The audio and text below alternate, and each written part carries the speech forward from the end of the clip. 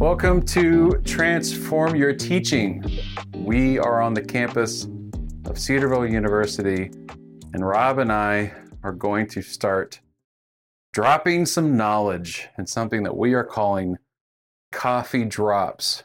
We are sitting here in my office with some fancy new wireless microphones. Yep.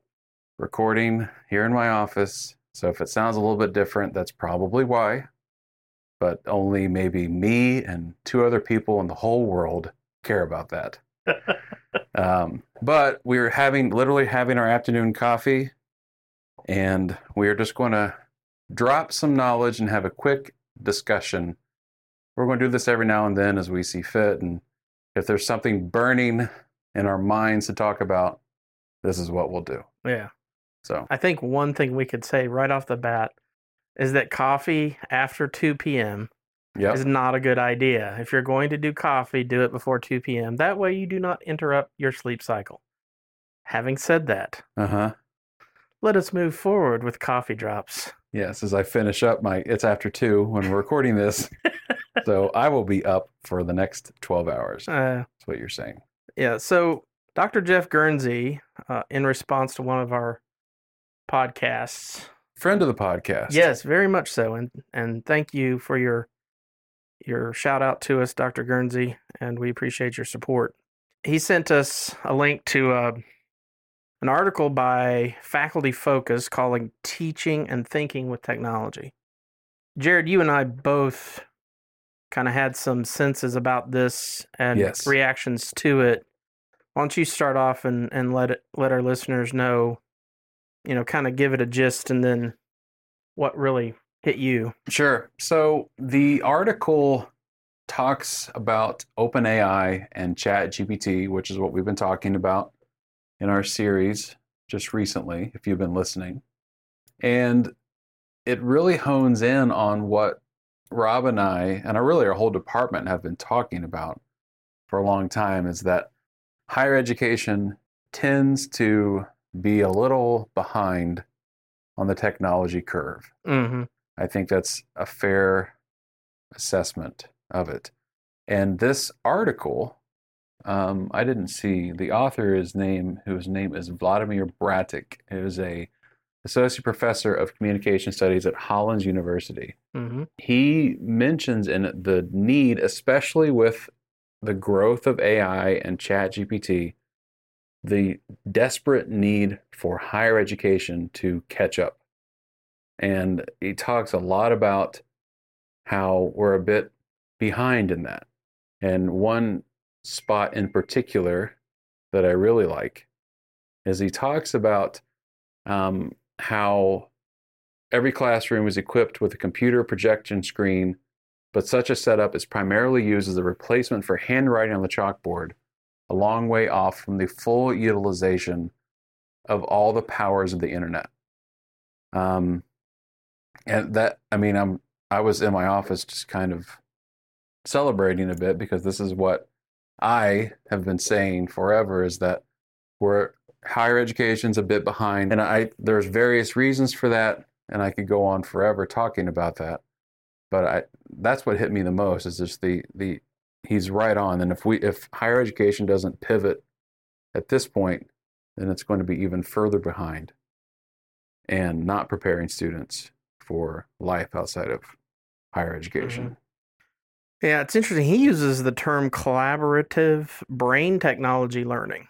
And I thought that was an interesting approach, essentially looking at shifting delivery of content from the professor and putting that into the hands of something like AI. Obviously, there's a lot of steps in between. But what I also thought was very interesting was his emphasis on critical thinking. So it wasn't just listen to what it had to say. In other words, don't just take AI, carte blanche. Don't just believe everything that it says. Right. And you and I have had those conversations. Like, that's going to be crucially important for students, and we're going to get to that in another podcast. But I think the same thing goes here, is that we should be using these kinds of tools to increase the critical thinking skills, especially of believers, especially of Christian higher education, Right. because this stuff, like you said, it's not going away. And if our students are just taking it, let's just assume they are using it. I think we can all agree the fact that a lot of them are, right? Yeah, I would say that's a guarantee. But I think beyond just the whole idea of using it to write your papers, I think there's going to be even more of them relying on it, looking to it to answer their questions.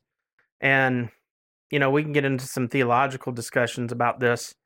We just don't have the time for this particular venue. But they can't be depending on ChatGPT. They've got to be critical, and that means they need to understand how to think critically. Right.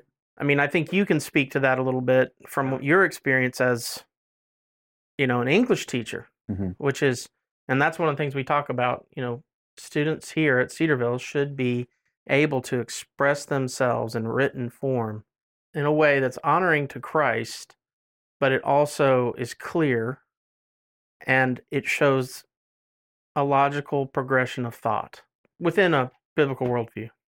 Higher education is at a pivotal point Mm-hmm. right now. Education in general is, but higher education for sure. And you mentioned that this stuff isn't going away. You look at fads throughout education. K-12 is notorious for, well, now we're doing this, and 10 years later, or 10 minutes later, it could be, oh, never mind, that doesn't work anymore. Now we're doing this instead. Like Second Life? Stuff like that, yeah. Or the pendulum's going to swing back the other direction. I remember there was a World of Warcraft style of game that they were trying to push into K-12 that was very much like gamifying, but it was giving experience points based on how well the student acted in class. It was totally a classroom management tool. That was cool for like 2 months, and then people were like, this is dumb. So they're no longer, stuff like that. Yeah. But this is something that I think is so already ingrained in our culture and in our society.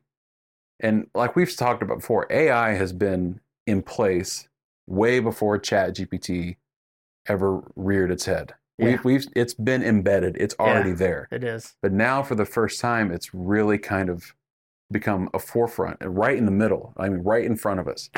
And I don't think it's going to go away. It's not a fad that's going to. No. And I could, if I eat my words and in 6 months we're not talking about this anymore, I will gladly eat my hat and go away forever, But I don't see this going away. And I think it's crucial, absolutely crucial, that educators in higher education take a stance, either for or against or adapting. We're going to talk later on in this podcast, another episode about adapting it or abandoning it based on my experiences this summer. I'm already thinking that I'm going to embrace it, and it's going to be part of my regular curriculum. Yeah. But I think it's just an absolutely crucial point. And this article, we'll put a link to the article in our show notes for it.